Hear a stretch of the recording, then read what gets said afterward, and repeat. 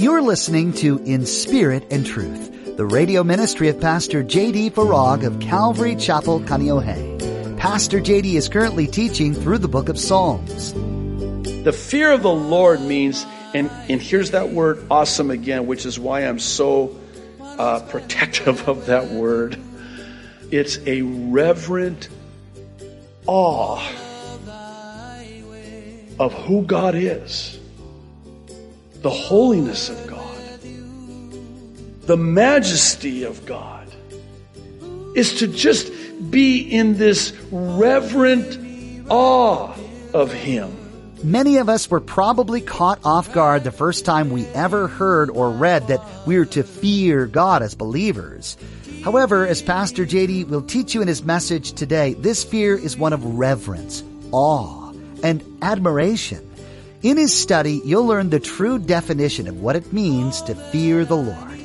Now, be sure to stay with us after today's message to hear how you can get your own copy of today's broadcast. Subscribe to the In Spirit and Truth podcast or download the In Spirit and Truth iPhone or Android mobile app. Now, here's Pastor J.D. in Psalms chapter 112 with today's edition of In Spirit and Truth. The fear of the Lord is the beginning of wisdom. We'll talk about the fear of the Lord and what it means to fear, be in awe of the Lord. The fear of the Lord is the beginning of wisdom. A good understanding have all those who do His commandments. His praise endures forever. So, interesting psalm again. They're all interesting, but Psalm 111 is another one of those psalms that is written in the form of an acrostic, meaning that every line in the psalm begins with a consecutive letter in the Hebrew alphabet. Now, why? Because acrostic psalms made it so much easier for the reader, the singer of the song, to be able to memorize it. Actually, this is a technique that, I'm sorry, I'm going to use the word hijacked again, that the secular world has hijacked from God. This is a very effective memorization technique by creating an acrostic. That's how you can remember. In fact, many years ago when I was a relatively young believer, I memorized all of the names of the books of the Bible using an acrostic, nonsensical. It didn't, form a word. But so like, for example, the first 5 books of Moses, Jelmed, Genesis, Exodus, Leviticus, Numbers, Deuteronomy, Jelmed. So all through both Old and New Testament, I took the first letter of each of the books, the names of the books of the Bible, and I was able, using that acrostic, to memorize all of the books of the Bible. Don't ask me to do it right now, because I don't work that well under pressure, maybe. Now, I want to do it, but I won't. I'll spare you of the butchering of it. But actually, I get a little bit mixed up when I get into the minor prophets. So anyway, but that's an interesting and effective technique for memorization. And that was kind of the point. That's how they would memorize, but maybe even more important, meditate on the Word of God. I think memorization is very important. But sometimes we can, for lack of a better way of saying it, become too bookish. And by that I mean we memorize the Scripture, but we don't really meditate on the Scripture.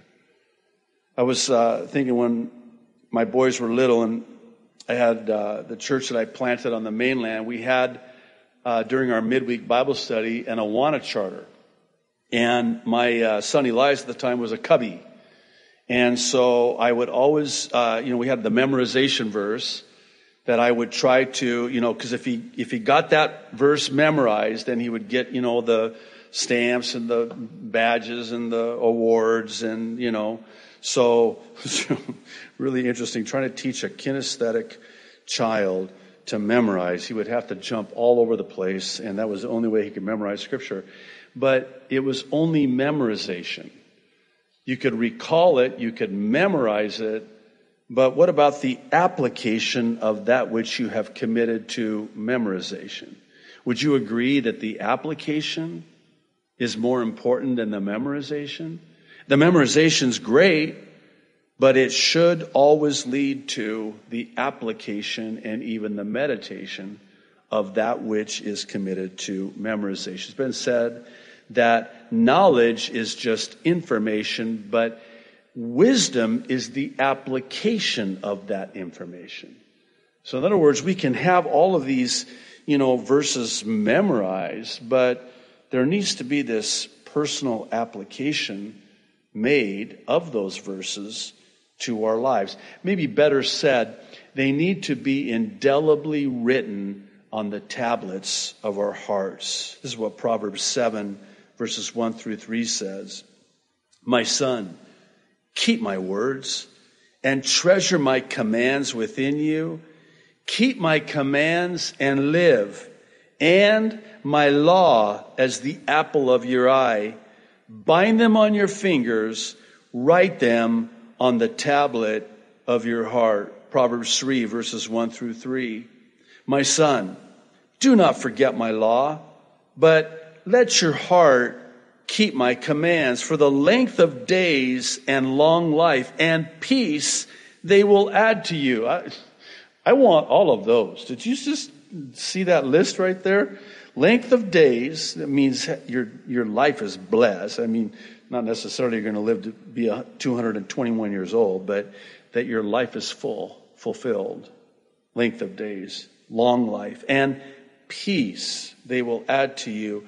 Let not mercy and truth forsake you. Bind them around your neck like a necklace, an ornament. Write them on the tablet of your heart. Proverbs 6, verses 20 through 23. My son, keep your father's command, and do not forsake the law of your mother. This was what my wife always used to quote when she would do devotions with the boys. Do not forsake the law of your mother. It's a very powerful proverb. Verse 21, bind them continually upon your heart. Tie them around your neck. When you roam, they will lead you. When you sleep, they will keep you. And when you awake, they will speak with you. For the commandment is a lamp, and the law a light. Reproofs of instruction are the way of life. Reminds me of Psalm 119, where David says, your word, Lord, is a lamp unto my feet and a light unto my path. It's been said that the Bible will keep you from sin, and sin will keep you from the Bible. And that is so true. Psalm 112 starts off again. You ready for it? Wait for it. Here it is. Praise the Lord! I love that. Blessed is the man who fears the Lord, who delights greatly in his commandments. His descendants will be mighty on earth. His children, his children's children. The generation of the upright will be blessed. How about verse 3? Wealth and riches will be in his house, and his righteousness endures forever. Unto, verse 4, the upright there arises light in the darkness. He is gracious and full of compassion and righteous.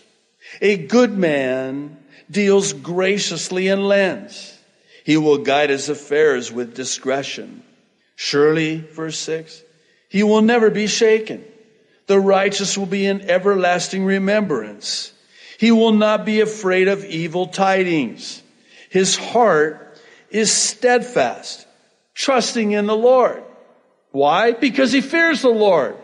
These are the blessings that comes upon the man who fears the Lord. Blessed is the man who fears the Lord. They're not going to be afraid. They're not going to be moved. They're not going to be shaken. Verse 8, his heart is established. He will not be afraid until he sees his desire upon his enemies. He has dispersed abroad, verse 9. He has given to the poor. His righteousness endures forever. His horn, speaking of power, will be exalted with honor. The wicked, verse 10, will see it and be grieved. He will gnash his teeth and melt away. The desire of the wicked shall perish. Okay, well, Psalm 112, I was really looking forward to getting to this psalm, and this is how we're going to end the Bible study tonight. But what a powerful psalm concerning the fear of the Lord. What does it mean to fear the Lord? How do we understand that in the sense of what we know fear to be? It's not like we're afraid of him. You know, we tremble at just the thought of being with him or close to him. That's not what the fear of the Lord means. The fear of the Lord means, and here's that word awesome again, which is why I'm so protective of that word. It's a reverent awe of who God is, the holiness of God, the majesty of God. Is to just be in this reverent awe of him. You know, I don't like to talk stink about the younger generation, but I mean, I'll just be candid with you, and I think you would agree with me when I say this, but there just is not this reverence of God. I cringe when I hear somebody say, the man upstairs. Ooh, no. The man upstairs? The man upstairs? Do you have a 2-story home? Is there a man up there? That's irreverent. I'm reminded of the times in Scripture, particularly in the Old Testament, where it is said there was no fear of God in their eyes. And we just got done reading the psalm about all the blessings that come to those who fear the Lord. Well, do you realize that there's also that which comes on those who do not fear the Lord? Those who do not have the fear of the Lord in their eyes, there's no reverence, there's no awe. Even the word respect is too, I don't think it does it any justice, but it's the authority of God, it's the majesty of God, it's the mightiness of God, it's the character of God, it's the nature of God. And there's this holy reverence of who God is. And the man, the woman who fears God in that way, they're blessed. They're blessed in many ways, some of which we are told about here in this psalm. And not just them. Their children. And their children's children. You know, the studies that have been done over the generations, 2, 3, 4, 5 generations of wicked men who ended up, as criminals and were incarcerated, and then their children led horrible lives, and their children even worse, and their children even worse. And their contrast, I want to say it's Jonathan Edwards, that great preacher from the last century. And his children, all of whom were in the ministry or became doctors, and just their lives so blessed because of this man who feared God. I think of this sermon, famous sermon by Jonathan Edwards, Sinners in the Hands of an Angry God. Boy, you'll never hear that sermon preached in the pulpit today, will you? You know, of that sermon, he preached it, reading it with his manuscript right in front of him. And before he was even done, there was such an anointing and such a conviction upon the people that before he was even done, they were running to the front, falling on their face in repentance, in reverence before a holy God. You know, I think about, again, I didn't want to, too late, I just did. I just think about many of the churches today that have been given over to entertainment. And I was reading a devotional, I think it was Jim Cymbala, the Brooklyn Tabernacle in New York. And I was shocked. I mean, you think it would get to the age where things don't shock you, where you've seen a few things, you've been around the block a few times. But I have to say, I was shocked. In churches today, they actually have beer. They drink beer, alcohol, in the church, as part of the church. I think it was in their youth night. And they're, you know, some of the music in the churches today, I would go as far as saying that not only are they irreverent, I would say they border on blasphemous. Some of the songs are not even biblical. You read the words to the songs. They're not even biblical. I don't know, maybe I'm old-fashioned. But just give me some of that old-time religion. I love the hymns. You know, some of the best songs that we sing are Scripture. You know that? They're based on the Scripture. Oh my, how far we've come. Well,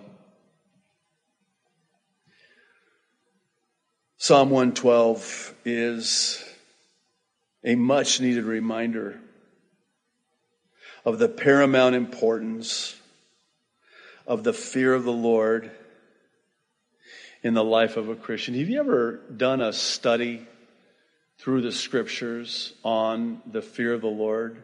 What it means, the blessings that come to those who fear the Lord?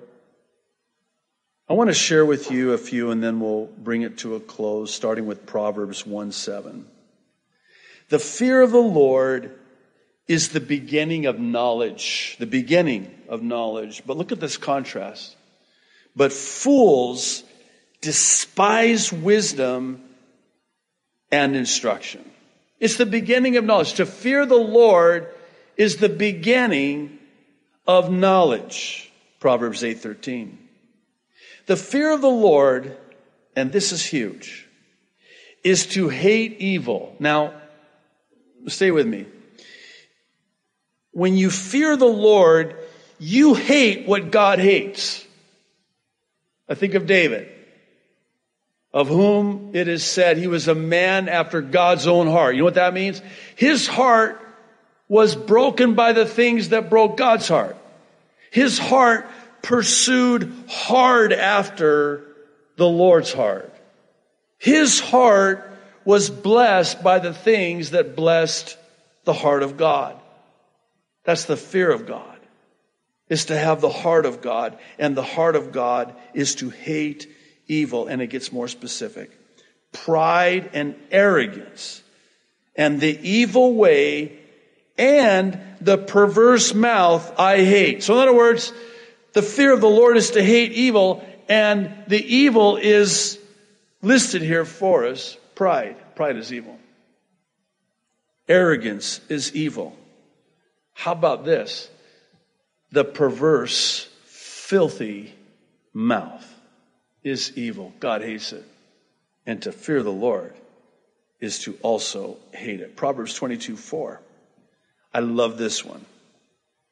By humility and the fear of the Lord are riches and honor and life. Don't always be too quick. I know the tendency is to do so, but whenever you read the word riches, to always limit it to just the term in terms of money and possessions.